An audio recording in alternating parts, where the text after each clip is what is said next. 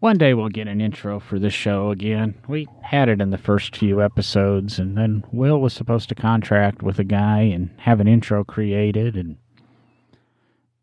we'll ask Will next time we see him or hear from him. I have a guy. Do you want me to get my guy?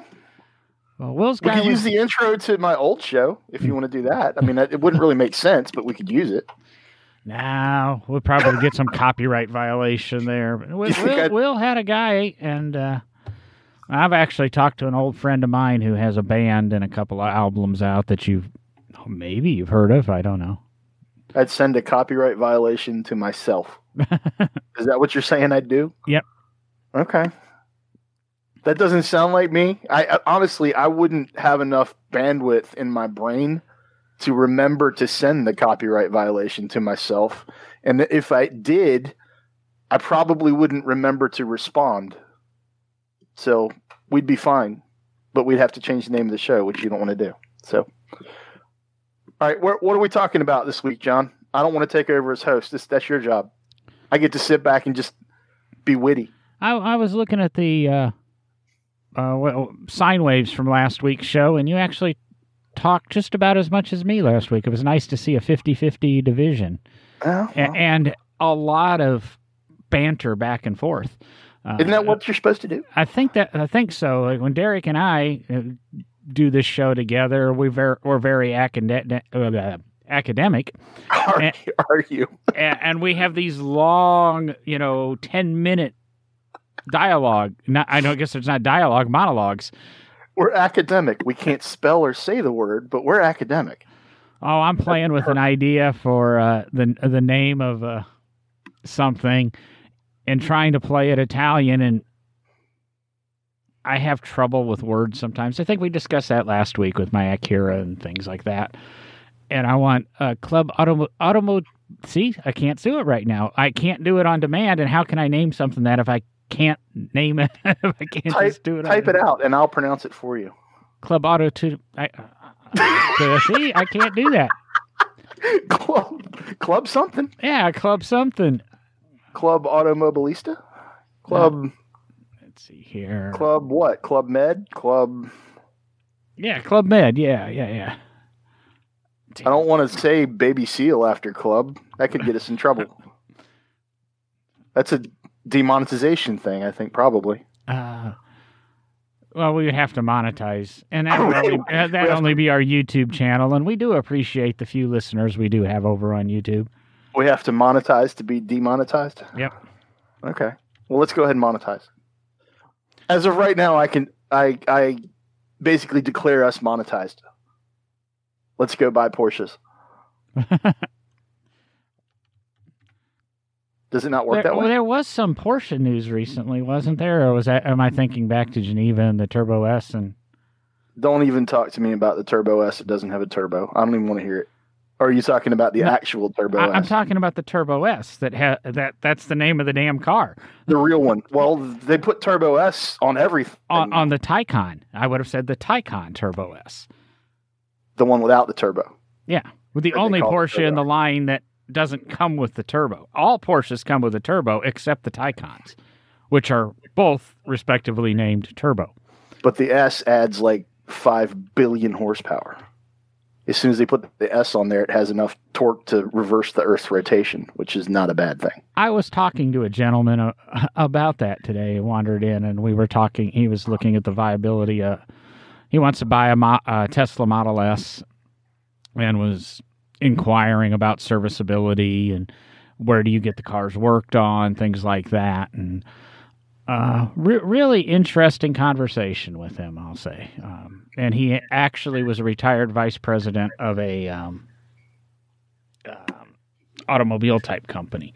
So I have actually tried to find a place to test drive a Model S and a Model 3. And the only place I can find is every once in a while you can do test drives in Huntsville, I guess. But there's nothing local in Birmingham, Alabama. There's nothing. You just have to reach out to Tesla and prove that I think you can buy one. Or swing by one of the 3 or 4 dealers that have them used on their lots right now. Yeah, I mean, I guess I could do that, but I didn't really. I didn't want to test drive a used one. I wanted to test drive. I really want to test drive a new Model 3. I'm just curious. It's not like I'm not in the immediate market for anything. With 400 miles of range, which I don't know whether the Model 3 can actually extend to, but even 350 miles of range, it may be a viable vehicle for me living out in the country now. I don't know. I think you can get 300, and depending on how you hypermile, 350.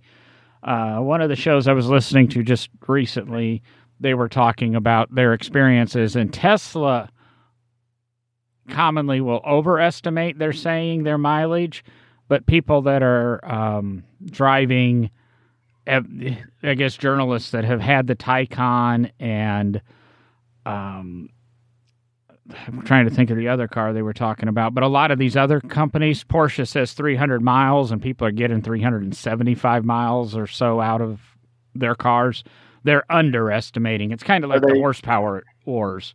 Right. I mean, are they running them until they're literally dead? Or is it like an RC car that you run it down to like 20% battery life still left, so you don't ever, the battery never learns what its true bottom is, kind of thing? Because I know if you do that with like a regular LiPo, it won't, like if you run it down to zero with an RC car, then the battery, when you go to charge it again, won't charge all the way back up to 100% capacity. So I don't know whether the new electric, the new EVs, I don't know whether they 100% discharge or not. I really don't. I've never, as much as I've talked about them, they'll get down to a point where they'll stop functioning, but I don't think the battery's totally depleted. Right. There's a cutoff. That's like an RC car has a built-in cutoff in the speed controller where you set a percentage to chop it. Which would mean, is there a hack that allows you to get that last 5% out of it or whatever? There probably is, but you'd never want to do that considering the expense of those battery packs. And Tesla supposedly, as the closer you get to zero on the charge, starts a battery conservation program that will slow down your acceleration, etc. Because one of the things I've heard in the media is the Taycan, the Turbo S or whatever, will give you 100% power no matter what the battery charge is. If you've got 1% left on the battery and you want to go to 100 miles an hour as fast as you can and then walk back to the start line, it'll let you do that. And then walk home. And I also know that when you get into an electric vehicle, and it's one of the challenges of traveling with them, is you pull into your Tesla supercharger station, you plug in, and it gets to 80%, in 40 or 60 minutes. That last 20% will take you another 40 or 60 minutes because it slows down as it gets up to the top. Yeah. So I guess it's kind of like prepaying cash at the pump, and then you put $20 in, and about $18.50 the pump slows down to about a penny a second, and it takes forever to get that last $1.50. It's so they don't give you $20.02 worth of fuel, because there's no way they could survive if they did that. Yeah, here we go. Club Automobilistico. What are you looking at? Here we go. What? You talk through it. Club Automobilistico. What am I listening for? Club Automobilistico. All I hear is my cat meowing in the background. Oh, I've got Google talking. Maybe it's not coming through on your end. It's not coming through at all. What's Google saying? Oh, Google was saying Club Auto. See, I can't say it. Club Automobilistico, whatever. So, what in the world? Well, the listeners now know what I'm talking about. You'll have to listen to the show. Yeah, they do. No one has any idea. You're the only one that knows, and you can't say what you want to call something. Yep. I can do it in the shower all day long. I can do it in my office all day long, but I know the moment I want to say it to somebody, I'll screw it up. I've watched this dude sit and hand form aluminum body panels and just make beautiful things, and he can't pronounce a single word that he came up with. Well, it's Italian. The Italians came up with it first. Your last name's Viviani. Yeah, but I never took the time to spend with my great-grandmother and learn Italian like I should Oh, have. you terrible grandchild. A horrible person you are. I'm going to say, and I'm going to jump, speaking of atrocious things that happen in the world, like Italians not being able to speak Italian. You're not going to jump all the way to Ford right now, are you? Yeah. Are we going to talk about what we did last week? Because I have something really cool. I was going to jump right to Ford because we can go back to what we did last week. Let's change up the show a little bit. And Ford did that. I'm an Italian who can't speak Italian. Ford seems to be a company that has got it right so many times with retro design, except maybe the Thunderbird. The Thunderbird was questionable. I don't understand this new Jeep that they're producing. the new, the 2021 Wrangler, Ford Jeep, the Ford Wrangler Manchi. Yes, I mean it's kind of cool, but is it? Well, I don't know because at least I can take the doors off my Jeep. No, you might be able to do that to the new Bronco, but we haven't seen those spy photos yet. Looking at spy photos right now on RNT, and I'm so not impressed. I mean, it says Bronco on the front like the Gen 1 cars. It's got the round headlights like the Gen 1 cars. And then even has the bulges at the top of the fenders like the Gen 1s. Yeah. But from the headlights to the back of the fenders, it looks okay. I know. I'll go the headlights and the hood are reminiscent of a Bronco. That's what I'm saying. From the headlights to the back of the fenders and the bottom of the wheel wells are nothing more than a wide body Charger. Keeping it in the Fiat FCA thing. I mean, they bolted plastic fender flares on it. That's what makes a wide body Charger. The windshield looks very Jeep. The top line looks very Jeep. Like it should fold down like a Jeep. It should, but I think the original Broncos, the windshield would have folded down. But where the mirrors are placed on this, I would doubt this windshield folds. It's a 4-door Wrangler with a removable top. If you're looking at the soft top pictured one, there is a 2-door version, which would be like the 2-door Wrangler Unlimited or whatever. I'm not even sure what the names are. And the hardtop looks like a Jeep hardtop, and from the back it looks like a Jeep hardtop. And I mean, I'm not sure. Let's go back. I don't think you were on the Tesla Cybertruck episode. Speaking of which, they're talking about putting a Tesla plant, I read, in Nashville to build the Cybertruck. Maybe we'll get to that. Yeah, Elon might have drawn the Cybertruck in 3rd grade. We'll go with that meme. He drew the truck in 3rd grade. We all drew the Cybertruck in 3rd grade. At least we drew the thing. This is like the Ford designers handing in a picture of the Jeep. They traced a Jeep. I would literally rather have a Cybertruck than this Bronco. I think there's more. There's at least something to talk about with the Cybertruck, whether it's good or bad. There's really nothing that I'm seeing that's good to talk about. Like if I followed my mother's advice and all mother's advice, if you don't have anything good to say, don't say anything at all. We would literally not be talking about this right now. And that's why Will and Derek aren't joining us tonight. Is that really? No, they're listening to their mom. But we're going to go with that assumption that it's literally it is boxier than a Volvo. It is devoid of style in all ways. Like it looks like it should be about an $8,000 vehicle. It's not. It's terrible. I don't know that I've ever said that about anything Ford's built, except maybe that Abomination Explorer truck thing. What was that thing? Something track. The all track. All track. I think it was called. And then they had the SRT, or not SRT, the SVT version. That was I don't know what they called it. See, I actually looked at buying one of those new. There's one of our disagreements. I kind of like the idea of the 4-foot bed and things like that. Like, what are you going to put in that bed? Seriously, what are you going to put in that bed? Like a bag of ice? No, you fold it gives you the ability to put the tailgate down, so then you've got about 5.5 feet of bed, and I could get away with putting a piece of plywood or something in there. 2 bags of ice.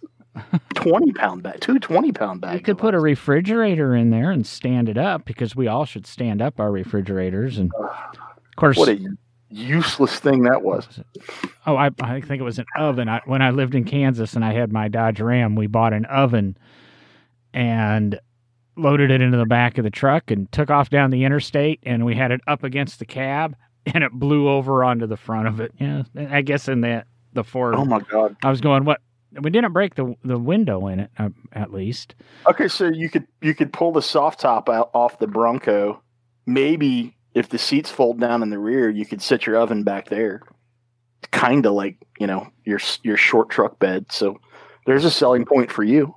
Yeah. I don't think there's a selling point there. I'm looking for selling points for you because what I really want to know is what the price of the thing is, because one of the reasons I don't have a Wrangler is they're too expensive for the 50-year-old tech that they are. Yes, I mean it's but at least when you're buying a Wrangler, you're buying that tradition. I'm not sure what you're buying here. Well, like Wrangler people, Jeep people know that they're buying old tech with like a couple new things done to it. They know what they're buying into. They're paying that premium just because they want a Jeep. And if Jeeps are your thing, cool, have at it. But you said, this Bronco is literally, what does it harken back to? Unfortunately, I bet it will sell well. I don't know if it'll be Toyota FJ retro sell well, where the damn things sell for as much now as they did when they were new. I like the FJ. I actually like the FJ. I drove one once. Way too many blind spots in it. Yeah, you can't see out of it, but I thought it was comfortable. Natasha brought one home. I enjoy looking at it. They're gorgeous trucks from the outside. Yeah, Natasha brought one home as a company car. We had it for a week or so, and I love driving that thing. I thought it was cool. That actually felt retro, though. That actually felt retro with enough modern flair and tech in it that I was happy driving it. Yeah. This Bronco, it looks so bland, dude. I'm going to go with my initial statement on the Bronco. I don't like the direction Ford's going. We'll see as things move along and press gets into the interior and starts talking about performance, etc. But right now, nope, don't like it. Do you remember the commercials that came out? It's probably a decade ago now. They were satire commercials, and it was a beige car, and the tagline was mediocrity. And they were like, it was interviews with all of these product experts talking about, we took everything exciting about an automobile and threw that out, and we just gave you a car. That kind of looks like what Ford did with the Bronco. They took everything that could have possibly been exciting and making us want to actually go to a showroom and go, oh my God, they finally brought back the 60s Bronco, and threw that out the window and gave us literally a box with four wheels. It was, I just Googled it. I will put this on the Facebook page today. So if you're listening to this podcast in a few days when it releases, go back a couple days on our Facebook page. Looks like it was actually 143, a minute 43 spot by Subaru, and looks the mediocrity ones. Yep, 2010. No, there's a handful of them. There's like 5 or 6 of them. All there. Well, I think you do the minute 43, you might get them all. I would play them, but you can't hear them on your end, so that would be you sitting there for a minute 43 in silence, going, "What the hell is he doing?" They're wonderful. They're absolutely wonderful, and that is totally what this Bronco reminds me of. It just needs to be beige. And that the render, well, not the render, the spy photo I'm looking at is the black one. Uh-huh. And sure, it's black, but I must be colorblind because it looks beige to me. I have never slagged off Ford that bad in my entire life. Well, there's a little, I'm looking at the roadandtrack.com. Spy Photos are reporting on this, and they have a question at the very end of the article. Are you a fan of the Bronco's design? I clicked it. It's yes, I love it. I want one. And nah, I'd rather have a Wrangler. Can you guess what the percentages are? 20% yes, 80% nah. You almost got it right on the nose. Backwards. You're kidding. 84% yes and 16% no. Oh my God, I just clicked on it too. Why? Probably because the only people that are dumb enough to click through and look at this and analyze it and read all the way to the end are podcasters and fans of the Bronco. Or they want to be invited out to Ford's next What's New event up in Detroit as like media influencers, whereas clearly we don't care. I don't get it, man. I'm wondering if it has the 4-liter out of the Cherokee in it. is it a Pentastar? Is it just running Jeep running gear underneath it? They might as well have just contracted with FCA and put that body on a Wrangler chassis and rolled on. And I scrolled down a little bit, and there's a headline: everything we know about the new Bronco. And this is before it was released and put out to the public. Are these spy photos? And that truck I like. I mean, it's full size. The fender flares are integrated into the sheet metal. Fans of the podcast know that I absolutely hate these damn bolt-on rubber wide body things. But that would have been a cool truck. That would have been a cooler truck anyway. Like I would rather the new one look like a, what was it, early to mid 90s Eddie Bauer full size Bronco. The OJ cars. I'd have rather had that. Well, I'd have rather had that than this absolutely piss poor attempt at a retro vehicle. It just doesn't work, man. So what'd you do this week? I'm done picking on the Bronco.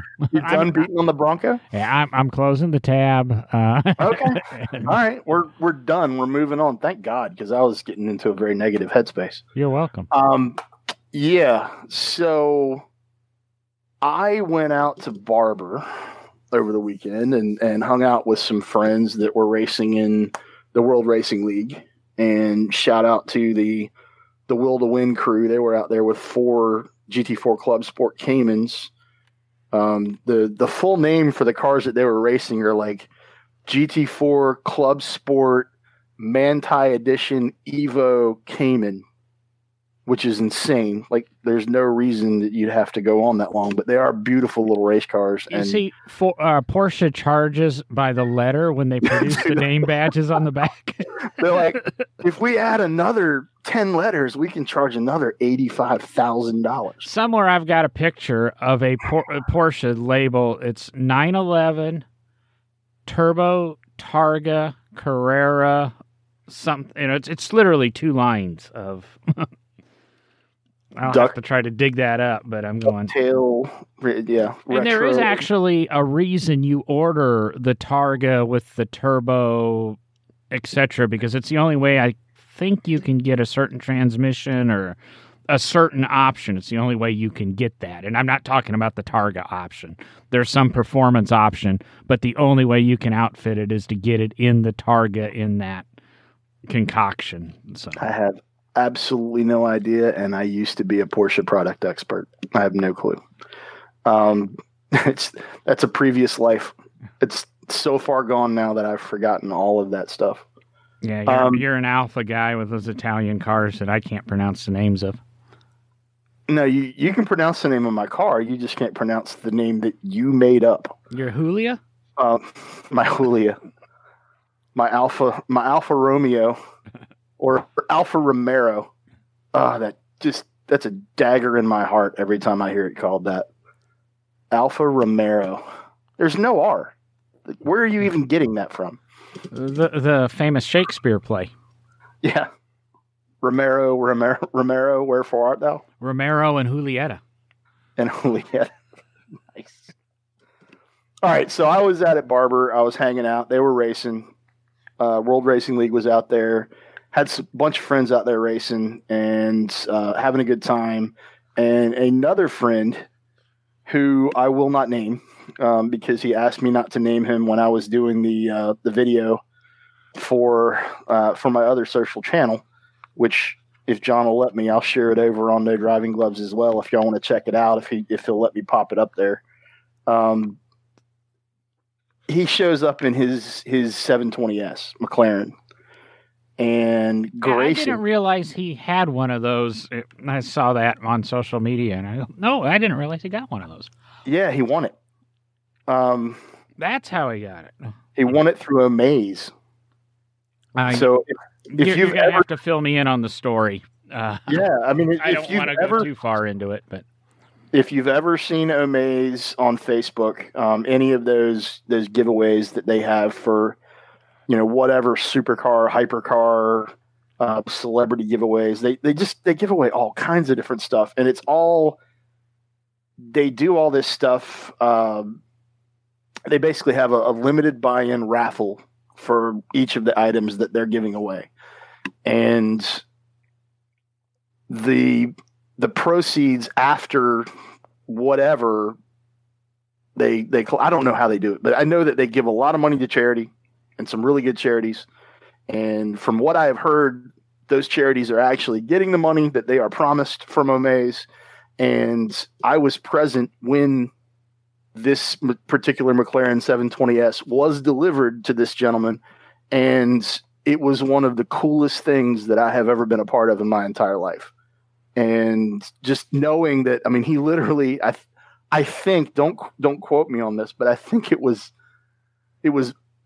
less than $100 that he put in and won a $300,000+ vehicle.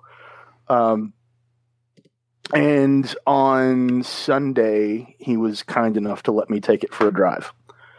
And I have not been in a modern McLaren, since the MP412C. And going from the MP412C to the 720S, lots of improvement has been made over those years. The MP412C it's still a bad car, man. I mean, it's bad as in good, not bad as in bad. I mean, the MP4 is not slow.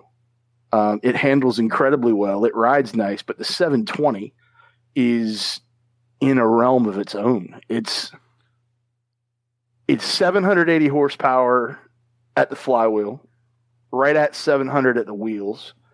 The car's a little over 3,000 pounds, and it's a 4-liter twin turbo V8, and it is rapid. I mean, we pulled out of Barber and pulled out onto the road in front of Barber, and we went down a little ways, and I rolled into it.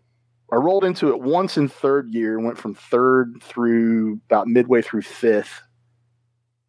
That's stupid fast. Stupid. We got to the speed limit really fast. Let me rephrase that. We got to the speed limit really fast. Obviously, you weren't shifting at red line. You were shifting around 1,100, 1,200 RPM. I was shifting red line. And then I rolled into it again in second gear and went second to the top of fourth. And then we went down a ways and we turned around and we passed this group of folks that were standing out in their driveway. There's probably like 8 or 10 people standing out in their driveway. And this is a silver 720S Spider. Had the top down. It was a nice day. We passed these folks, and there's one guy, and you see him like just start losing his mind. He's pointing at the car, and you can see him going, "Oh my God, oh my God." So we went down probably a half mile from that house, and we turned around, and we were coming back. He literally jumped out of his shoes to try to run out to the road to take pictures. And I slowed down to like first gear speeds and laid into it, and it blurred my vision. It's that fast. And just, it's comfortable. It's a comfortable place to sit. It's a comfortable car to drive. The suspension, even in track mode, I had it everything from comfort to sport to track, just to feel the difference. Even in track mode out on the road, it's compliant. It doesn't rattle your teeth. It hits a bump and just soaks it up. It actually, I think it rides nicer than my Alfa, which my Alfa rides really nice. I think it rides better than the Alfa. And it was mind blowing, dude. Like, from everything from the fit and finish to the scissor doors and the mechanism that the doors work with, and all the Alcantara and the beautiful stitching in the interior and the dashboard and the seats, and the steering wheel is just perfect. And I'm all torso, so I'm normally in a supercar. I'm normally looking through the top of the windscreen, and in this car, I could get low enough to where I was probably 6 inches or 7 inches below that top of the windscreen, and I had a really good sight picture out of the car. And the best part of this whole thing is he offered to let me drive it on Barber the next time he takes it out for a track day. So stay tuned for a really cool Hoonigan style video. I can't wait to drive that thing on track. Cannot wait. I'm going to go with one question, and then I'm going to make some comments about my feeling on the McLaren product. He does buy track insurance, right? Oh, yeah. Oh, yeah. Yeah, absolutely. But, I mean, it's obviously when I take it on track, I'm going to treat it as such, and I'll take it on track, and I will run my 6 or 7 tenths. I'm not even going to approach 10 tenths of that car. There's no reason to. Let me ask you a question. Well, on that thought process. Okay, you take it out and you run 10 tenths. What's it going to cost you? How many times do you think he's going to let you take it out on the track? I mean, you're going to get one shot at it. What the heck? No, there's no, like, even when I was working for Porsche and SRT and Abarth and some of the other brands that I've worked for over the years, in a thrill ride situation, or when someone's nice enough to throw me the keys to something on that level, and I've been throwing the keys to, just like you, John. I mean, I know you've driven stuff that is well beyond yours and my station in life, basically. You just have to have respect for that. And that's one of the reasons why this gentleman is going to allow me to take it on track, is he knows that I'm not going to go out there and go into 10 tenths full race mode with it. There's no way I'd do that. And there's no reason to. There's no, like, we can get everything that we need to get out of that test and not have to even approach throwing the thing off. And the cool thing about those cars is almost all modern day supercars, hypercars, even, just lesser high performance cars, you can leave a certain level of traction control, stability control, in any other things that car has as a part of its vehicle dynamics package. You can leave those things on and still get the car to rotate, set, come off the corner as every bit as good and as fast as if you had all that out of the way. They will allow you to drive the car up to 10 tenths as long as you're not doing anything wrong.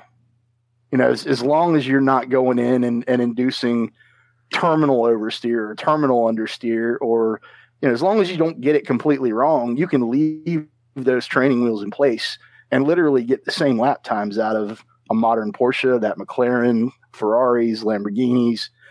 There's no reason to turn that off. And when I was doing the stuff for the exotic experiences that I've done and test driving stuff that I've gotten to test over the years for various publications, and I never turned it off. Like, I'll put it in track mode or sport mode. When I was working with Porsche, Sport Plus, put it in Sport Plus, but don't turn TC off. There's no reason to. There's no reason to unless you really want to get it sideways. Unless you're in a situation where, like, we did some drift stuff for Porsche, and I did some drift stuff for FCA. And then obviously you have to get the TC out of the way to do that, but it's in a controlled environment, and you're out there shredding tires because that's what people want in certain circumstances. But I've gone on long enough, I think, about that. I just can't wait to get the car out on track. I am humbled that he is comfortable with putting me in the driver's seat and letting me drive that car, because it is very, very special. Yeah, and that's kind of, I can't remember how I bumped across the fact that he, had that car. It's something that I just missed on my radar. Just got so many people with 720Ss as friends. Yeah. First world friendships. The other cool thing about it is he's driving it. He's already got 6,000 miles on it. Well, he's driving it. He got it for free, but at least he's using it. But then that's kind of where I was going. Is you and I have a mutual friend that I know he's already let take it out on the track for a drive. Yeah. So, I mean, he's sharing it, and I don't know too much personal about him. I'll say that. I'm assuming he's not at a station in life that would normally allow him to afford a 720S. And he's being generous with the people that are his friends and not being arrogant about it and letting them get to partake in a little bit of his good fortune. And he absolutely is. And he's just a really, really nice guy. And I'm not going to pretend to have any clue whether, he would have gone out and bought one. I don't have any idea where, but I'm not even going to speculate as to that, but to me, he's the epitome of a car guy. I mean, he's got it. It's cool. And he's doing it for, he's being generous with it. And absolutely. He told me that there's a very small list of people that he would trust with it, but for those people, he's allowing them to experience it. And that's amazing. It's totally amazing. Cause I know a lot of people that would have that car and they'd be like, no, no one drives this car but me. And it's pretty incredible. I had a conversation with an organization today, and we were talking about car people and events that could be done around car people and the generosity of car people. And it's amazing that when you have some fundraisers and fund drives that there'll be around a car show, or cars will be invited to that show. And yeah, the owners may or may not make a contribution to the charity, but it goes back to kind of my thing about some car shows. The owners are making the investment. They've spent the $250,000, or they've taken the time out of their day, or they've spent years restoring whatever, and they're bringing that out and allowing the charity to use that to publicize the charity and get other people to come and donate money and support the charities. And it's why we do the podcast. It's why I've probably built my life around cars and still do, and haven't left that industry. I mean, every now and then I look at, want ads, and I was talking to somebody a couple of weeks ago about a job I passed up on, and he told me what he made in literally a month ago. I interviewed for the job, and I just decided, no, I didn't want to do that. And so I never completed the interviewing process, but I was getting along in it. And then I found out how much he made last year as he's developed that territory. And I go, maybe I could have sold out for that, but I wouldn't have the opportunities I do today. So like I say, when we get into this, you get into car restoration or a lot of these car hobbies, you're not going to become rich money-wise, but it's the wealth of your friendships and the community relations. And I mean, some do find a way to become rich, but I have stuck with it just because, and I think you have too, John. I love it. I love it. I got to a point, like when I was younger, I got a job with Roush Performance. And that's the only job that I ever had that I felt took some of the joy out of me wanting to go out and just play with cars when I was off. Every other job that I've ever had in the automotive industry just made me want to get out and play with cars more. And I don't know whether it was, just a mindset that I had at that age or just where I was in life at that particular time or what, but I got to a point where I was like, I don't really want to play with cars anymore. And luckily I got away from it, and got back into it. But I kind of got to that point 10 years ago, 12 years ago in the game. And I got out of the car life. And of course, I landed a pretty cool job in the Right. intern. And then I decided I wanted to get back into it and landed a pretty cool job. And, spent plenty of time with barbers. I got out of it and developing my business and this new company that, technically I work for, still do my business on the side, but that was part of the agreement is I would push my business off to the side and really give a go at developing this new project. And we'll get the owner of the business on here in a couple of weeks, and you'll probably hear me talk more and more about it. There's a topic I want to bring up on the show, and I don't know how. And it's strictly because I want the research and I want the feedback. Is it Italian? Because you can't really talk well about that stuff. No, I'm trying to Okay. think. Right now, I don't think we. Yep, we do have Italian cars already under contract. So, There you go. but it's fun. It's great. There are times, I don't have a personal toy car really in my collection. I've got the '62 Chrysler, which I've decided to part ways with because I'm never going to put the money into it to make it a functional vehicle. So, if anybody out there wants a 17,000 mile all original Chrysler Newport, 62 Newport, I've seen it. It's actually a really cool car.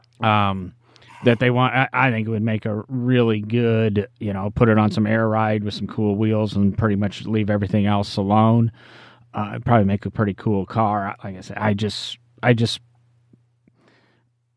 decided I think it's not me. And what really got me thinking about it is a couple months ago on Facebook Marketplace, there was a Porsche Boxster, and I know what the guy's asking price was, and he was willing to trade for a 60s American car that needed work. And his number on the Boxster, and that it was a 986 generation Boxster, so we weren't talking an $80,000 Boxster. I'm going, I'd probably be willing to trade that and take the risk of the IMS bearing and such and get back into, because I'm a sports car guy. I'm not a four-door sedan guy other than my daily driver, which only, I only hope to have 18 or 24 months. So You're right, though. That Chrysler on some air ride and some Detroit steel wheels would look really cool. It just make a cool cruiser. yeah, I saw like a 61 New Yorker done that way, and Will and I talked about it. It was, it was visiting Will at the Ohio Street Rod Nats or something like that, and saw that 61, and we talked about it. But to do it and do it right, and the thing needs to be running again. So we probably figured $12,000 or $15,000 into it, and for $12,000 or $15,000, I'd rather have a 986 or a 987 Boxster and a Miata, or another lowered truck and a CRX. The Miata that I posted last week that you chimed in on, that said I needed to tag the folks that make the body kit that was on it. Yeah. Which I did tag them, but I can't remember the name of that company. Do you know what those things cost? No. God, it's beautiful. It's a company called, he's talking, some of our listeners might know it, Simpson Designs. They've done cars for our Miata rebodies for years. Good Lord. For a period of time, they offered 3 kits that kind of were reminiscent of a Ferrari. And what Sean's referring to, and I can't remember, I think it was actually, I did put it on No Driving Gloves. It was a Miata done with the Simpson kit that resembled a Ferrari GTO, the old classic 62 250 GTO. But he went further, and it's a miniature 250 GTO. It's got wire gorgeous. wheels with knockoffs, but it's on a Miata chassis. I had a conversation earlier tonight with a good kit car friend of mine. We're talking about some things that I'm sure you'll hear about on this podcast. But that's the new level of replicars, kit cars, the upper 5-figure, 6-figure works. Are they really? There's really 6-figure cars? Yeah, everyone's hand built. Everyone's done with metal. There's hardly any fiberglass done on that car. Oh well, that's thrown out the window then. I mean, you're just going to have to go with the old Velarosa kit or whatever that was on the 240 or 260Z. I don't want to do that. It's just a gorgeous car, and it'd make a really cool. Did you Google the company I told you? Google Simpson Design when we get I off didn't the air. Google them. No, I just tagged them. And You told me to tag them, you'll die over some of the stuff they've done in the past, and at some point, and maybe I'll do it this week. I'll reach out to Jim and see if we can get him on the podcast and talk about a lot of what he does. He does. I'd love to talk to him. I mean, he's obviously built some beautiful stuff. He posted a picture on his personal page a day or two ago from like 10 or 12 years ago of some 60s Alpha that he used to own, and it's the guy obviously has money somewhere. He's a professional artist and professional designer, but he has some taste in cars. Anybody that can take an NB Miata, leave the doors, the Miata doors intact, and come up with a body kit that takes that door and blends it into a Ferrari 250 GTO-esque scaled down version of the Ferrari, is got a pretty damn good eye. The pictures he put up 25 minutes ago are of his Italia GTO or Italia 2 GTO convertible, and they're fiberglass panels. So this thing might be affordable. I'll try to reach out to him. What's the name again? Jim Simpson, but you've got to be friends with him on Facebook. This is his personal page. Boo. You probably. I'm trying to think. It was his old Alpha 2600 Zagato. To give you an idea of what a Zagato SZ, and I mean, just absolutely gorgeous car, and he just loves this Italian stuff, and I can't go too far because this is his personal page, but gotcha. He's some of the stuff he's built in the past. He's got a Miata rebody that looks like a 246 Dino. He's got a couple that are his own thing. It's just. It made me happy. I know that. That's the one I shared on. Can I say 0 to 60? I'm gonna say 0 to 60. I already said it. The one I shared over there. It's just pretty, man. It's just really pretty. And the one I shared, I think it might have a Gremlin. I don't know if it's a Gremlin or if it's a Lotus in the background. The Lotus that you like. I believe it had a Lotus in the background. I just went by the picture. Lotus Elite? Is that what it is? What are those? I believe this picture has the Lotus. I think it's an Elite. No, that's his 75 Skyline. Oh, that's a Skyline. Yeah. It has a very Gremlin-like side glass. Oh, never mind. I see the fender mirrors now. Well, you can do that on a Lotus too, but that's a Skyline. The back is very Gremlin Lotus 501, 502 Elite. Yeah, but it's got fender mirrors. And it's got headlights and the Lotus wedges and has pop-ups. Yeah, I'm an idiot. Hey, that's you know a couple of cars that I don't. I know a lot of cars that you don't. How dare you? No, it's just I know we were talking before we went on air tonight. We were talking a little bit about kit cars, and that is the kit car that I've seen lately that just blew my mind. And there's been several kits over the years that I've always thought would make cool toys, and coming at it from an autocross perspective, that would make a cool autocross car if it wasn't a 6-figure car. Like if it was a $25,000 car to build, then I could see building one of those. If you get out there and you Google a little bit about Miata kits or Miata rebodies, there's a lot of them that are available in Japan that are just over the top phenomenal. And why we can't get them here, I don't know. Maybe you and I should put $50,000 together and start importing these things. It's a kit. Why would we not be able to get it here? It's a kit. Because If Noble can bring in the M400 and Roscion take that over as a kit, why the heck couldn't we just bolt some panels on a Miata and be done with it? I mean, it's because it's the logistics and the people. It's the initial investment. The company first, you got to get the company convinced you've got enough money to market the stuff properly, and that's why I said. Oh, you're talking about bringing it in for resale. I'm talking about just building one. You just got to have a friend in Japan, right? And unfortunately, my ex-girlfriend's sister's husband took a job in Hawaii as opposed to Japan, or otherwise. I have a couple friends in Japan. What do you want to buy? Well, actually, I used ex-girlfriend there, but I've just realized that Zara's uncle's daughter lives in Japan. Oh, no, does he live in Hawaii? It might be Hawaii. Everybody lives in Hawaii. Why can't they go all the way? How are you getting Hawaii and Japan confused? I do that. I mean, I can't speak Italian either.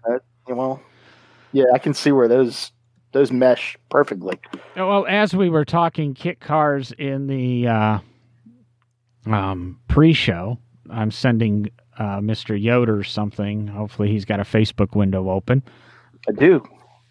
Don't bring this up on the show, but take a look at what I'm sending you, and this is how the world of irony. Are you kidding? But for some reason, we were chatting kit cars before the show, and I was talking about a couple of conversations I had today, and Sean says, "Hey, you can buy the Cheetah company, or the company that builds Cheetah replicas." And yeah, I kind of saw that, and there's a lot of things to say about buying a kit car company. If you remember back right about the beginning of the year, and unfortunately we've had to take the episode down for certain reasons, but if you have it in your back catalog, and it was I Bought a Car Company, was released early January. We interviewed a gentleman that was an investor in the Sterling Kit Car Company, and I don't want to go too far, but there's a couple of reasons we had to take it down, and it's not that things have went horrible and the company's out of business and things, but we were just asked it. Yeah. The interview took place in July, and some things changed by January. But what was your feelings on this before I go and shoot down why this is a horrible idea? Feelings on the fact that you can buy all of Cheetah's tooling? Is that what you're asking me? Yes. I don't know enough about the Cheetah and its history to know whether, or I don't even have any idea how to place a valuation on it. All I know is from what I've seen, they're asking $200,000 to basically take over all of the molds and everything that they have that would allow you to recreate the classic Cheetah. What I don't get, before we started the show, I looked up Cheetahs for sale, and I have seen a low price of $32,000 and some change, and a high price of $675,000 for just a single car. And I mean, are those cars really worth that kind of money? And if they are, I would think that $200,000 for the entire company would be a bargain. But what's the market for something like a Cheetah? And then what's the market for something like a Cheetah replica? Well, there's actually a lot of companies that build Cheetah replicas. This isn't the only one. And, the Drive article that this is on, and then there were some various Facebook pages, Unique Cars 2.0, Fiberglass Kit Cars and Replicas, things like that were discussing the sale of this company. I believe the Cheetah is about a $500,000 car or something. And the whole idea, it was built by a guy named Bill Thomas originally in about 64, 65, with the full intention of taking down Carroll Shelby. I do remember that. And the driveline configuration is nuts. And he was going after Shelby, and he was doing it on a shoestring budget. Unfortunately, he started a couple of years after Shelby, and Shelby had gained some power. And the story goes, and the reason ironically I know this is I listened to a podcast last week, Matt Farah, the Smoking Tire, and he was talking to somebody and they covered a little bit of the history of the cheetah. That's why I know it so well right off the top of my head. It's all kind of familiar, and I knew exactly what they were talking about on the podcast. And for those that don't know, think of a cheetah as a mid-year Corvette, about 3/5, 4/5 scale, that's bobbed in the rear and bobbed in the front. Yeah, you literally sit between the rear tires. And if anybody saw the picture I put up on Facebook this week of the drag racer with the differential in a very precarious position on the gentleman, right. You kind of do the same thing here with the transmission, except you're on top of the transmission as opposed to. It doesn't even have a drive shaft, does it? Like it literally goes from. Yeah, he sat the motor. The motor is sat so far back in the car. The motor goes to a U joint, which I think goes to like a 2 or 3 inch drive shaft, which goes to another U joint that allows the flexibility, or it's a single U joint. But basically, the transmission bolts to the differential. That's so weird. That's so weird. It is a weird looking thing, man. Like I'm trying to figure out. I mean, I know that front mid-engine balance is actually really good when it comes to driving dynamics, but this is it's maybe pushed the engine too far back into the This is literally, when you say mid-engine, you can't put a motor any more in the middle of the car than what this guy did. Right? But then you have the driver and the transmission and the rear axle, and it's like all of the weight is in the back half of the car. Like it looks like the weight distribution front to rear would probably be like 70 rear, 30 front. And I'm being gracious saying 30 front. There's no weight on the front end. None.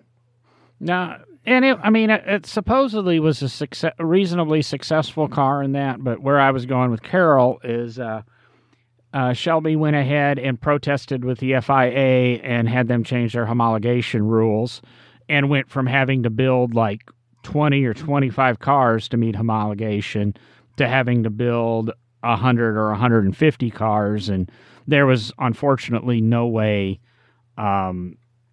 this could be done. Bill Thomas was going to be unable to do this. Cheetah race cars, or it was actually Bill Thomas race cars built the Cheetah in Anaheim, California.